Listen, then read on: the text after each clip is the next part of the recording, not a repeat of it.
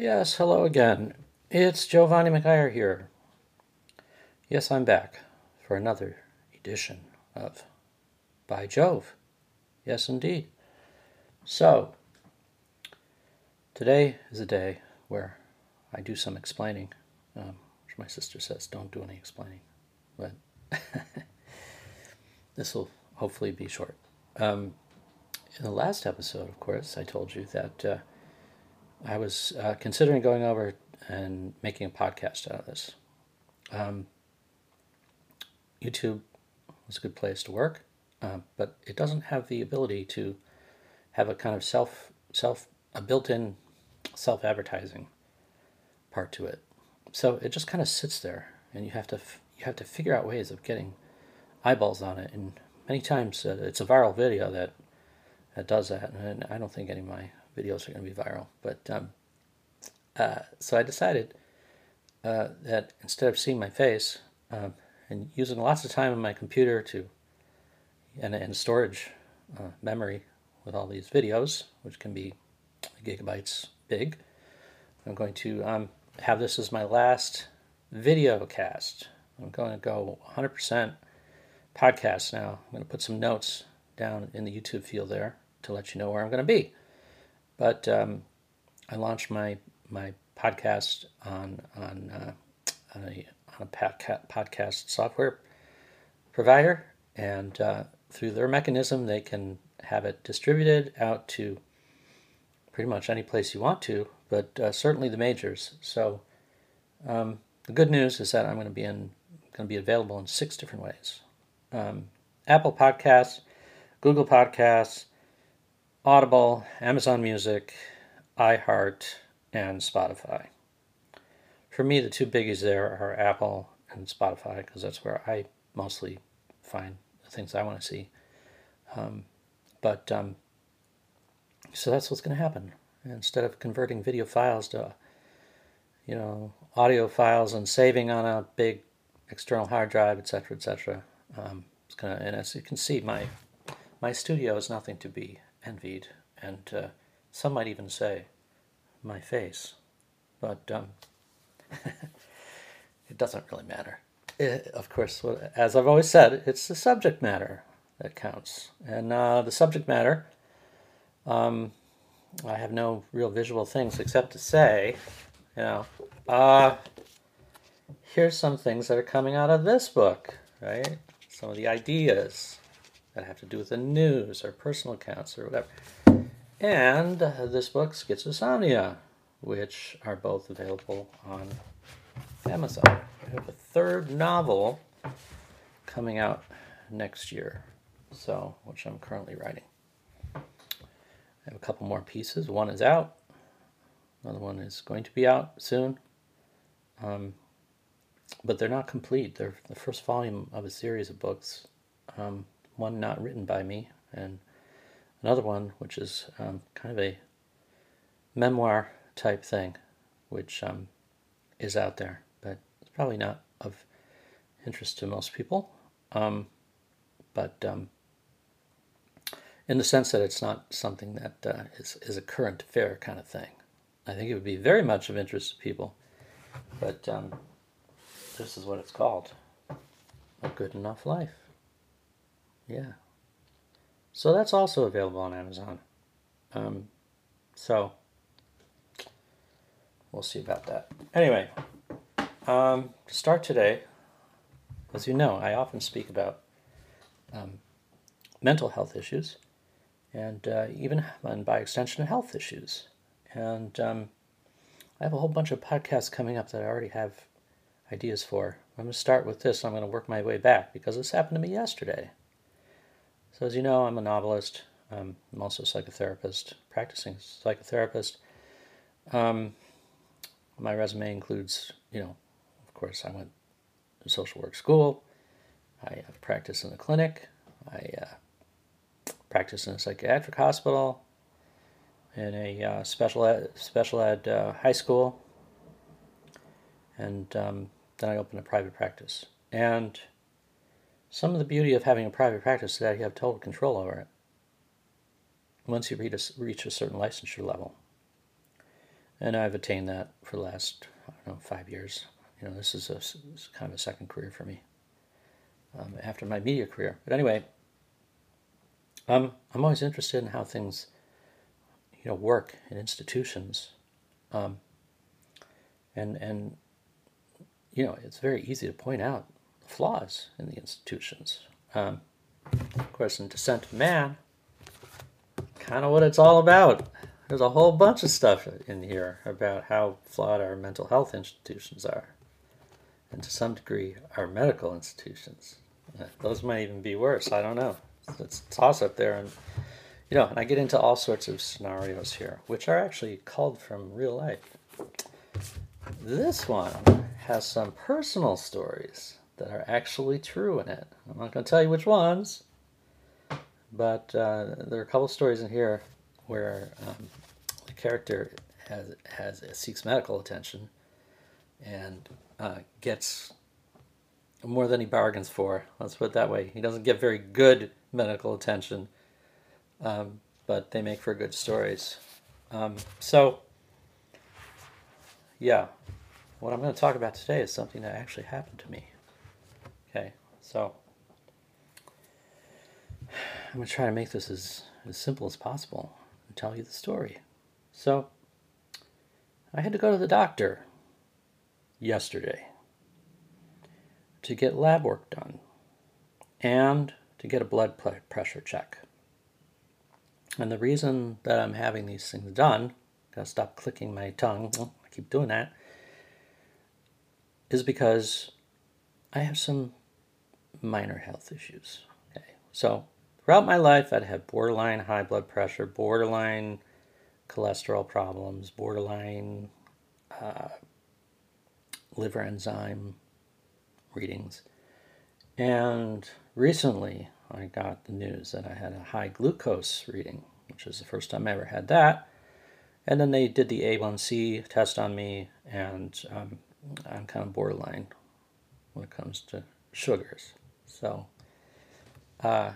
pre-diabetes, I guess, maybe even getting closer to that. So, I've decided that I'm going to take care of business because I need to take care of my health. I have neglected my health for many, many years, decades. I used to be quite athletic. Then I became very non-athletic for decades, and then it's just recently where I've gotten into a little bit more taking care of myself in terms of exercise. But I kind of let my diet go a little bit. But my mother, is descended from people from Italy, and the Mediterranean diet is no problem for me. In fact, I'm never hungry. So it's easy for me to change my diet. So I already did that. I lost almost 20 pounds in the last 2 months just by not eating and eating the right things. So not worried about the cholesterol, not worried necessarily about the glucose. We'll see if it's a systemic thing or not once I change the diet and the exercise. The liver enzymes, my liver was very carefully checked out, sonograms ultrasounds, and with various tests to see if I have this, that, or next thing, which I don't. And they've been up in the past, and all I have to do is stop drinking, which is what I did. And I don't drink that much, but, and they instantly go down. So, I'm not really too concerned about much of this, but what I do want to do is get my blood pressure. There's a certain thing that has happened to me because when I was younger, I had a heart murmur. My doctor, my pediatrician, used to. Actually, there's a very good story in this book about my first pediatrician, who was just wonderful and was not problematic in any way, and it was really wonderful. Enterprising young woman who went to medical school, opened a business, and became a fabulous doctor. She's the example of the kind of doctor you want. Now, the system has changed, so it's very hard to be this kind of doctor anymore, but this is the kind of doctor you want, this kind of system you want. But anyway, so I'm just trying to be a little bit more active in my taking care of my health. So I decided, when I was younger, I had the second pediatrician who would listen to my heart and listen to it for a very long time and make all sorts of comments that I didn't understand. And so I started getting self-conscious about it. I'm like, what's going on? And he's, well, you have a heart murmur. I'm like, well, what does that do? Nothing. Your heart murmur is completely benign as far as I can tell. But let me listen to your heart. And he would listen to it for literally, 5-10 minutes and it would get me very anxious because I thought, my God, what if something is really wrong with my heart? Well, I guess he'd want him to detect it, but why is he doing this? Is this for my knowledge or is this for his knowledge? This guy was an elderly person. I don't think he needed to be educated on the sounds that the heart makes and all this other stuff. But anyway, much later on, I found out that he was kind of a very sadistic kind of person with other issues that I was dealing with at the time.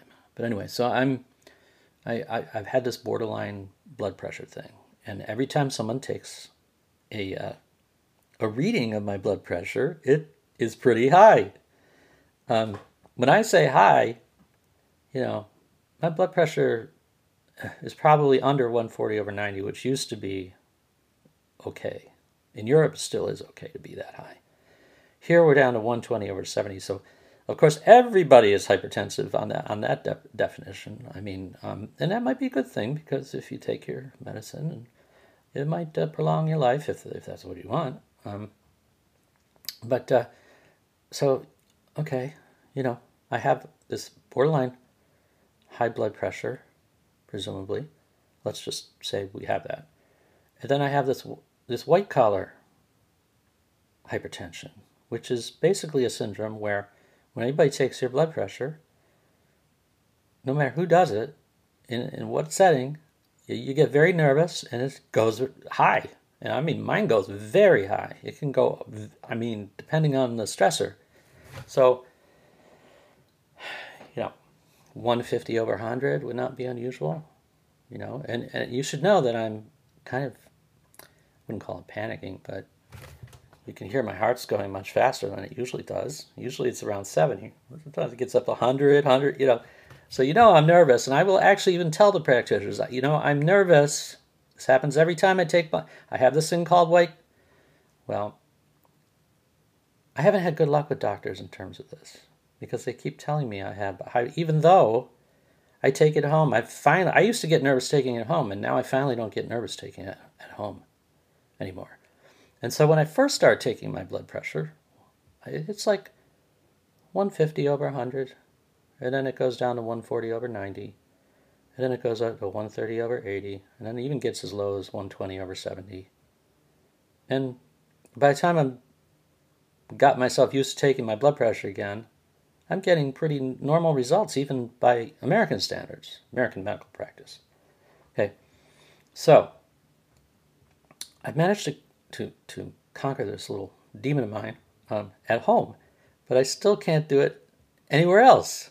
So, as part of my regimen, talk to my doctor, she said, I'd like to take you off this diuretic and give you this other drug. This other drug, opens up your blood vessels, and I've been having some side effects from diuretics because my eyes and my nose and my ears and my mouth and even my lungs are very dry and a little bit of constipation too, right?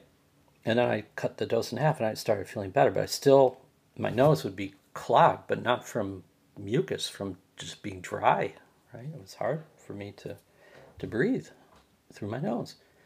So I cut it down and I noticed, okay, the symptoms are starting to recede. And so now that this new blood pressure medicine that my doctor prescribed is working so well, and because she wanted to get me off it in the first place, when she first asked me about it, I said, hey, let's drop the diuretic altogether so I don't have these problems, these side effects. And the one that you're giving me seems to be working fabulously, so either, drop it. It comes in a combined pill. Either drop just give me the new drug from now on. And if you have to raise it a little bit, fine. It's a minimal amount. So I'm very happy with this. It's like I feel like I'm conquering my demons. I'm all gung-ho at my last appointment. I'm saying, hey, doc, and this doc, by the way, has been very nice to work with me because I have some mental issues, some neuroticisms to get over because of my past experience not just with medical stuff, but quite a bit of stuff that would shake you. So when I get into a medical institution, I'm already kind of nervous, right? But I'm not. I try to be as pleasant as I could possibly be. So I take the drug for a couple weeks, and because this drug can cause problems in your kidneys, my kidneys were tested. They're beautiful. Everything is beautiful. Like my eye doctor said, there's no way you have high blood pressure. There's no way you have glucose problems because your eyes are perfect. Okay. There are all these signs that there really isn't all that much of a problem. But anyway, so I go and I'm gonna, what is it really gonna hurt, to take this thing? I said, okay. That's what cannabis does for you. It opens up it's a vasodilator, right? And so I thought, well, I had a good experience with that because it would open up my nose and open up. I said, well, it's more or less, maybe not technically the same mechanism, but it seems like it kind of works for the same reason. So why don't we try this blood pressure medicine? Okay, so I tried it. So then, part of the plan is to normalize this process so that I can go into the doctor and not get nervous and not have readings that are off the chart and everything. So 2 weeks after I started taking the medicine, I had the doctor ordered some things to be done, which were one, a lab test to check to make sure my kidney functions were fine and that this new drug was not causing any problems. Second was to get my blood pressure checked. Okay. So I thought, oh, this is going to be an easy one. But for some reason I was feeling a little nervous. I had fasted the entire night because even though I wasn't getting a lipid test, I wanted to see what my metabolic panel would look like, and if you eat one time and don't eat another time, it's hard to compare, right? So I thought, I'll fast. So I go in there, get up. I'm feeling just a little bit nervous because I know someone's going to take my blood pressure. Everything seems to be fine. I look in my chart, right, and then there are my appointments: lab test, blood pressure visit, right? So I drive over. I'm feeling, a little nervous, in a pretty good mood, and I walk in, and every time I walk in with a smile on my face, and I interact with the people at the front desk very nicely and say some jokes and compliment people on their whatever. And so they check me in, and lo and behold, in the system, there's my blood check appointment, lab, and my blood pressure appointment. 10 minutes later. This is in the morning, 9:30, 9:40. So I get there about 9, probably there at 9:10. I sit at the lab. Last time I went to the lab, they were very prickly about getting there early, so I didn't poke my head in or anything, make myself known. So I sat there until it was a little bit before 9:30. So a woman comes out. She says, well, I see that you have a lab appointment today, but it doesn't look as if there's an order for lab work. And so I'm not sure what I'm supposed to be doing. And I said, well, okay, well, that started getting me already. Like, okay, taking my time to do this thing. You're telling me I'm not going to get this done today. And sure enough, that's what happens. I don't push it too far. So she says, well, you I understand you have another appointment, so she could obviously see the appointment, the other one coming up.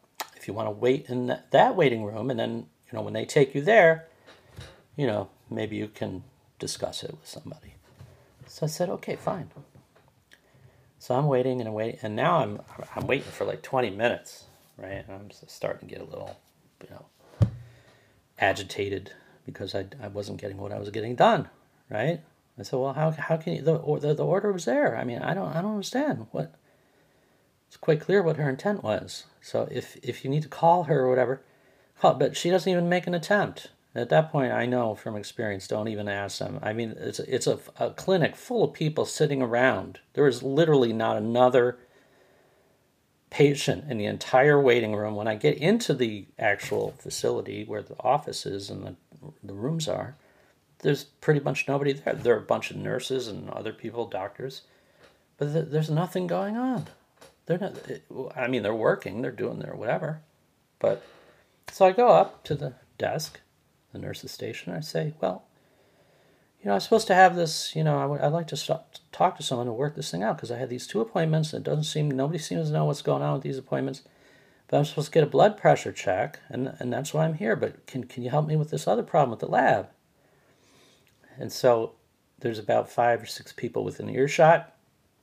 The one guy who's a nurse who I like because he knows what he's doing and he knows how screwed up the system is. I said, "Hey, are you my nurse today?" I'm like, So then this young nurse comes out and begins to help me. And I'm like, "Oh, that's very nice. Okay." So she's, everybody else is ignoring me. She turns her head and actually engages with me. And she's the lowest person on the totem pole, obviously. It looks like she just started working there. So I said, "Okay, can you check into it for me?" And she, "Okay, go sit in that room. I'm going to take your blood pressure."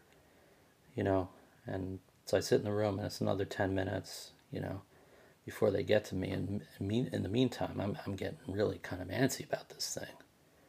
Something that is just so simple. And nobody seems to want to help me. Everybody's ignoring me, They're making it seem like I'm crazy. Like, what do you mean you have an appointment with us? 2 appointments. And you're saying this, and the system says this, but this is not computing for us. We don't know what to do. I'm like, okay. So I'm getting increasingly annoyed. And I'm still kind of trying to be, but maybe because I'm holding it in, I'm getting even more.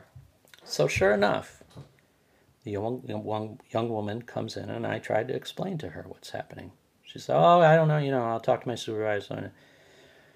She goes back out, she comes back in. She said, "Well, what we're going to do right now is take your blood pressure." So she puts the cuff on me, and she takes the blood pressure. My blood pressure is 156 over 97 or something like that. And she said, "Oh, your blood pressure's high." And I said, "Well, yeah, I'm a little agitated right now. I'm a little angry." I shouldn't have said angry because she actually wrote that in the chart. Anyway, I'm upset by the treatment I'm getting. And so this is not going to be an accurate blood pressure medicine. I wasn't even going to get in. I have this thing called white. Do you know what white coat hypertension is? She said, "Well, tell me you take it at home?" I said, "Yeah, I'll tell you." "Okay, what's it been at home?" "Oh, it's been an average of about 125 over 80, I would say. It's been no higher than 140 over 90. None of my readings for the past 3 weeks." Okay, even when I wasn't on the medicine. Then I had readings as low as 109 over 60 something, to the point where, there are times where I was almost fainting. Part of that is because I'm reducing my calorie intake, but part of it is the blood pressure medicine. So, when you get up too fast, that was happening to me quite a number of times during the day, but I was okay. That's fine. I can deal with that. I just won't get up as fast as long as this is doing what it's supposed to be doing. I'll get some benefit, right? So then she waits a little while. She says, "Well, let me take another one." So I said, "Well, you can take another one, but it's gonna be sky high, if not higher, because now I'm getting even more agitated. I just explained to you what's going on. I don't really have that high blood pressure. That's not an accurate reading." So she's like, "Okay, I'll take it." So I said, "All right, take it." So sure enough, it's even higher. It's like 160 over something, right? And by the way, when I got home, I had to decompress because it was a kind of a bad situation. But eventually, when I got home, I took my blood pressure medicine at home. It was like 127 over 73 or something like that. So anyway, so I said, "Look, I'm getting increasingly angry because I'm not blaming you. I know this might not be you, but you're looking off my chart, and this is one of my points. This is medicine by my chart. So they only look at they don't even talk to you anymore as a patient. Right? They just go to I was going to say iTunes. They just go to my chart, and they see what it says in the blood pressure check, and it says check. Apparently, the doctor said check blood pressure. If the blood pressure is high, still increased dose. Well, of course, I said, and she said, well, I think we're going to have to increase your dose.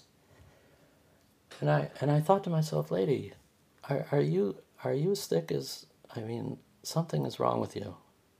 And this is what I'm beginning to understand about a lot of medical people. There is seriously something wrong with their brains are not working properly, and they have no empathy, and they have no bedside manner, right? So, and that's partly because of the system we have, right? This cookie cutter system. Nobody's responsible. I can't even call my doctor on the phone. I said, call me ASAP, and she didn't even respond still. Because she's trying to work with me on this. But I'm beginning to lose my faith in her, too. The longer she takes to get back to me, and she's not going to do it by phone, because none of the doctors can call their patients anymore, if you haven't noticed. It's all done through the system, right? So this is the negative part of electronic records. This is the more insidious part that we didn't really think about. We thought, oh, this is going to be great because you can just send records back and forth. And yeah, that's great. But what it does is make people very lazy, right? And very, they do their practice by what my chart tells them to do, not by using their professionalism and their medical know-how and get their bedside manner, their ethics properly in line. So anyway, she said, I think we're going to have to increase your medicine. And I said, hold on a second. You're not increasing it because you're a nurse. I don't think she was a nurse practitioner. I'm almost positive of it. She was literally 20 years old or something like that. No, she must have been 22 or 23, just fresh out of nursing school, maybe more, 25. Anyway, she's not going to increase it, but she says, we're going to have to, basically. And I said, look, if you increase because nobody asked me if I was having any reactions to the blood pressure medicine. I mean, this is part of the whole analysis, right? If I take more blood pressure medicine, I am going to literally fall on my face and faint. Is that what you want me to do? Because if I get any lower, 90 over 60 or 100 over, I had a reading that was 100 over something or other, and I thought, oh my God, one more step, so I actually had a cup of coffee to raise my blood pressure. I mean, I'm just guessing about this stuff at this point, but anyway, so I said, look, that would be disastrous. You're not interpreting the data that I'm giving you properly. I've just given you a whole 3 weeks worth of data. I've just told you that there has never been a blood pressure reading over 140 over 90. And, basically it's in the normal range. But I'm feeling faint many times a day. And this continues. I am going to faint one of these times. So I said, no offense, I'm not angry with you. Can I please talk to someone who is a supervisor? I got to get this all worked out because I'm supposed to get labs and all this other stuff. So she said, okay. So then she comes back and said, okay, we got a supervisor. So it's the nursing supervisor. It's not a physician because there's a rotating cast of physicians. You don't necessarily get the one that I'm working with. I tried to request her, but when you request her, it's 2 months away, your appointment. If you have something right in the moment, you get whoever's on duty on that team, the so-called team, right? There's a team of so many physicians, a team of so many nurses. Well, people are like, oh, well, that's a great thing because no matter if you go in, you'll have service. Well, actually what happens is it's a legal maneuver because nobody is responsible for your care anymore. Or maybe more people are responsible. If you sue them, I guess you could sue the entire team. But, it's a way of, kind of spreading the blame, and it's also a way of avoiding what you have to do. And all I saw in this office, lots of people, nobody said, I'm so sorry. Let me work this out. Let me call the doc. Let me send her a message. I'll get this all I have to do, get another doctor in the group, they can sign an order to get the lab, get the purple sheet, go over to the lab, no problem, right? The blood pressure thing, she comes in and was like, well, she didn't want to break, nurse doesn't want to break protocol. And I said, well, are you going to take it a third time? Because is there something in the protocol where it says if you're getting inaccurate readings, you shouldn't take a third one? Because I've explained this in detail, and to this one too, but she came in with this attitude, hey buddy, we're not going to put up with your complaining. Just get over it, you know? I will talk to doctor, and I saw the note that she put in there, and she put in, actually her attitude was a little better in the note. Thank God, because basically she comes in and is like, it's not like, I'm sorry, let me work this out. It's like, what's your problem? Go away. So I actually did go away. I left. I said, I'm leaving. I'm going to talk to oops, I kind of said half of her name. Just forget you didn't hear that. I'm not even going to edit that out. Anyway, so I'm leaving. I will report to Dr. H, and we'll see how that goes. So, meanwhile, while I'm waiting in that room, I'm not having a panic attack, but I am elevating to the point where my breathing, I'm starting to hyperventilate, and because I work in the field I do, I kind of know how to do this, and because I suffered from panic attacks in the past, I know how to. So I managed to calm myself down, but I was still really agitated by this point. But I didn't slam doors, I didn't yell at anybody, I might have raised my voice a little bit, about that much. Okay, that's about as much as I raised my voice. Okay. So I said, I'm a health practitioner too, and I just feel like I'm not being respected here, as a patient. If this is happening to me, just imagine the homeless guy who comes in the next time, or whoever, right? Anyway, I leave. I get in my car. I drive home. I'm still very agitated. I get home. I can't even think straight because I'm so angry. I feel so demoralized. I can't do anything. I can't pay attention. People are saying things to me. I'm not listening. I'm trying to distract. I turn on the TV, and then it's on a children's program. I don't even change the channel to look for something I really want to see because I'm so preoccupied in my head with this stuff that's going on. So I get into my bed and I put on some music and I put the covers over my head, and within a certain amount of time I start feeling a little better. Still agitated though. It takes me 2 or 3 hours to calm down without exploding, right? Because I could have very well lost it, and I've done that, and I don't feel bad about it at all because it's appropriate under those circumstances. But I've decided that for my own sake that I'm not going to go there. So I end up, and then I start getting messages from the clinic, right? And I see what the notes are, and I see all this stuff. And meanwhile, the doctor has not called me back. She still has not called me back. It's getting on at 11 o'clock. So ASAP means nothing. She's not going to contact me through a phone anyway, but I thought I'd try. So anyway, I write these notes. I'm trying to take care of other things that I have to sign up for. There's a nutritionist I have to see, and all this other stuff. But in the meantime, there are notes.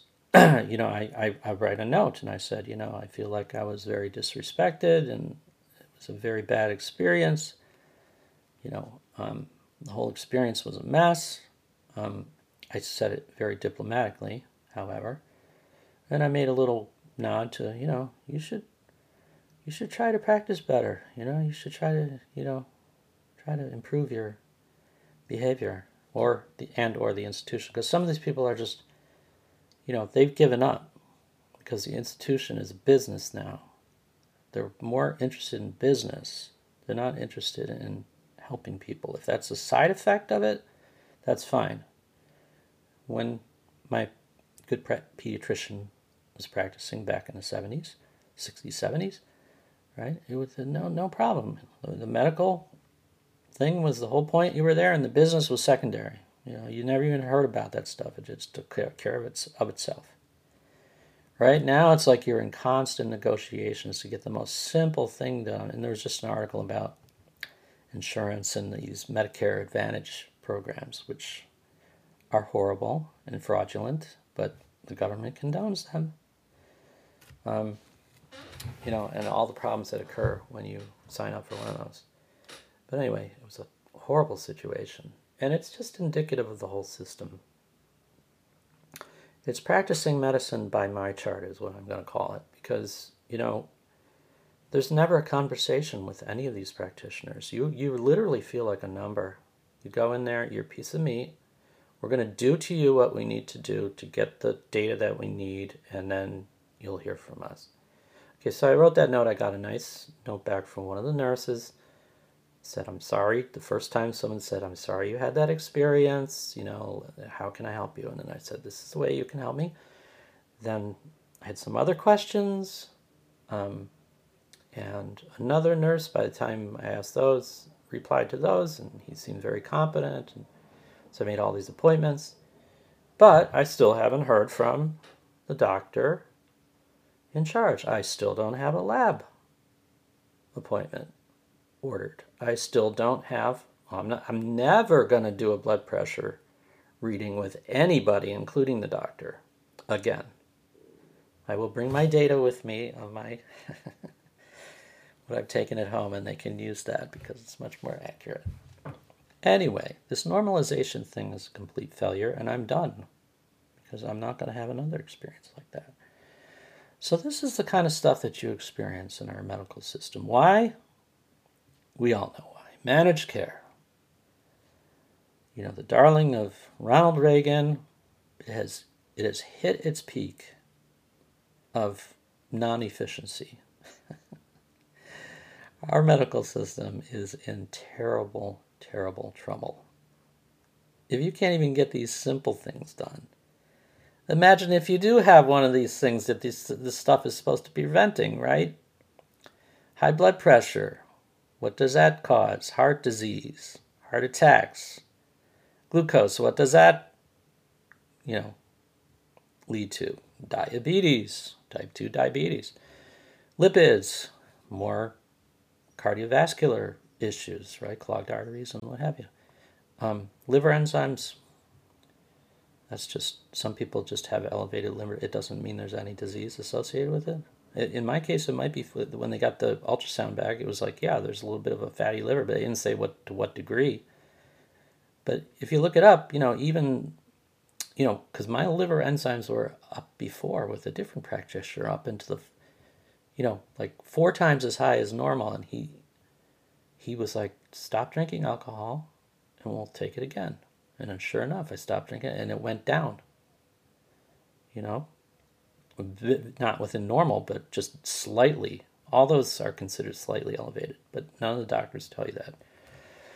And so I don't know it, but basically I'm going to refuse any kind of statin and any kind of thing that's going to be used for my liver because there's absolutely no problem. They found nothing in my ultrasound in any of my organs, and none of the tests are coming back, So what is this all about? It's about having multiple visits that you need to pay for, right? Multiple. You can't do a couple things at once. It can only be one thing that you do, right? It's all billed separately. So now there are clinic fees, and I went to get the ultrasound, right? There was a clinician fee for the person who actually did the ultrasound, and there was a clinic fee. I'm like, what's the clinic fee for?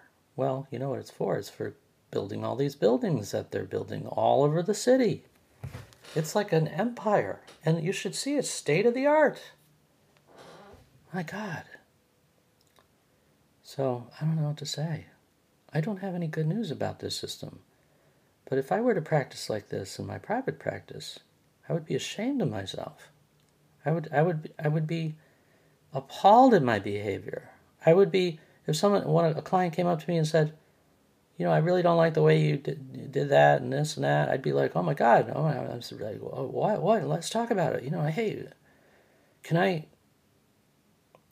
None of that. They were about to call security on me. And I wasn't even that elevated. I was elevated inside of me. And I was using like a little bit of a voice, but I wasn't, threatening or, I mean, come on. But they treat everybody this way. And if you're going to get into the medical profession and treat people like this, please don't. The system is bad enough. If you're getting in the medical system to become rich, because you're feeding off all these fees, it's basically the equivalent of an ATM fee, right? How much does it cost them to process those transactions? Probably a penny. Probably not much more than that. How much do they charge you? Well, depends. $3.50. They have seen the high as $4.50. Right? They're just nickel and diming you to death, right? Same goes for, don't get interest anymore, on your savings, and it's really quite a racket. So all sorts of fees built in, right? So I guess what I'm saying, people, is the system is very much rigged against us. And the oligarchical forces that are in control are living high on the hog and having a great time at our expense. And all that anger, frustration, sadness, upsetness means absolutely nothing to them. And they could say, well, go find a different... good luck on that. They're all the same. I have had some amazing experience with specialists. Okay, I went to see the ophthalmologist. He was amazing. When my wife was going through cancer treatment, oncologists, all those people were amazing. So much empathy, so much professionalism, and you just have to realize at some point that these people are not the top of the line. But you have to be competent. You have to have ethics. You have to have professionalism, right? And you can't blame the system. Instead of taking out on the customers, talk to your managers. That's the only way anything's going to change. It's not going to come from the top down, that is for sure. You say, well, I can't risk my job. I have a mortgage payment. All right. It's going to affect you too. It's the same in the school system, college, medical system, mental health system, pretty much every system. So that's what Descent of Man is all about. Some more examples in here that are really outrageous, and they're true stories. Not necessarily mine, but some of my clients. It's all done confidentially. There's no names involved, and certain things have been changed to protect their identities and all that. So anyway, I think that's all I have to say for today. I mean, you can probably fill in the blanks. There are numerous news articles about people going through these exact same miseries that are completely unnecessary. It's just they don't want to pay out. You pay the insurance, and they're not really losing anything because you're paying 10. I pay I don't know what my out-of-pocket max is, but it's like $3,000 or $4,000.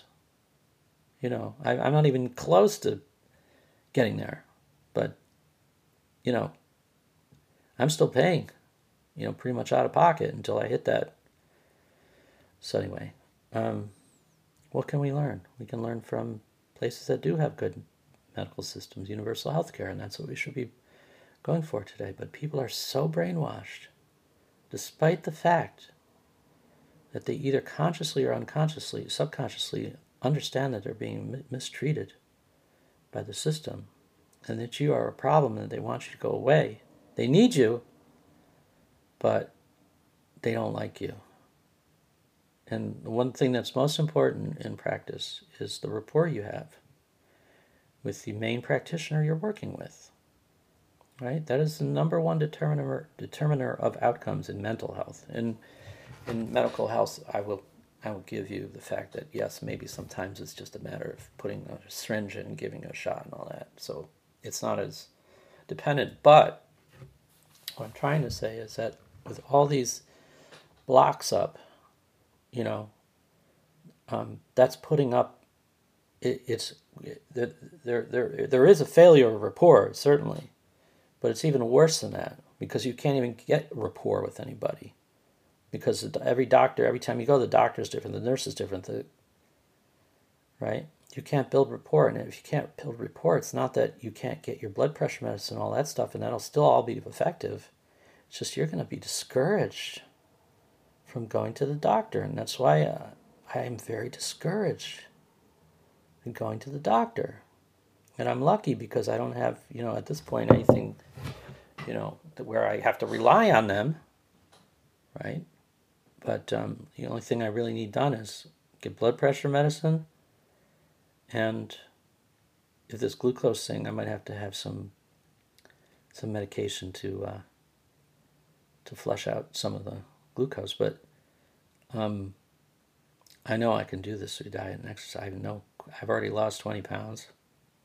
That's another thing. They didn't even look at that. They didn't even say, oh, maybe some of this is due to, and if you lost that much weight, maybe you don't need to have such a high dose. No discussion whatsoever. So I go back in a couple of weeks, and let's see what happens. But people, I'm telling you, this is a dire situation, and I don't see it getting any better. But the only way we're going to change it is if we complain, right? And I use the complain purposely, the term complain, because it has a negative connotation. Shouldn't. I'm not going to go write letters to people. I know that's completely useless. And there's a story in Descent of Man as to why that's the case, and it's a true story. But anyway, folks, I think I'm going to sign out. Yep. So, that's it for Bye Joe for today. I'm not even sure what the date is. I'm still a little shaken, I think, from yesterday. But I'll put it up today. Thank you for joining me, and we'll see you again in a couple days. Take care.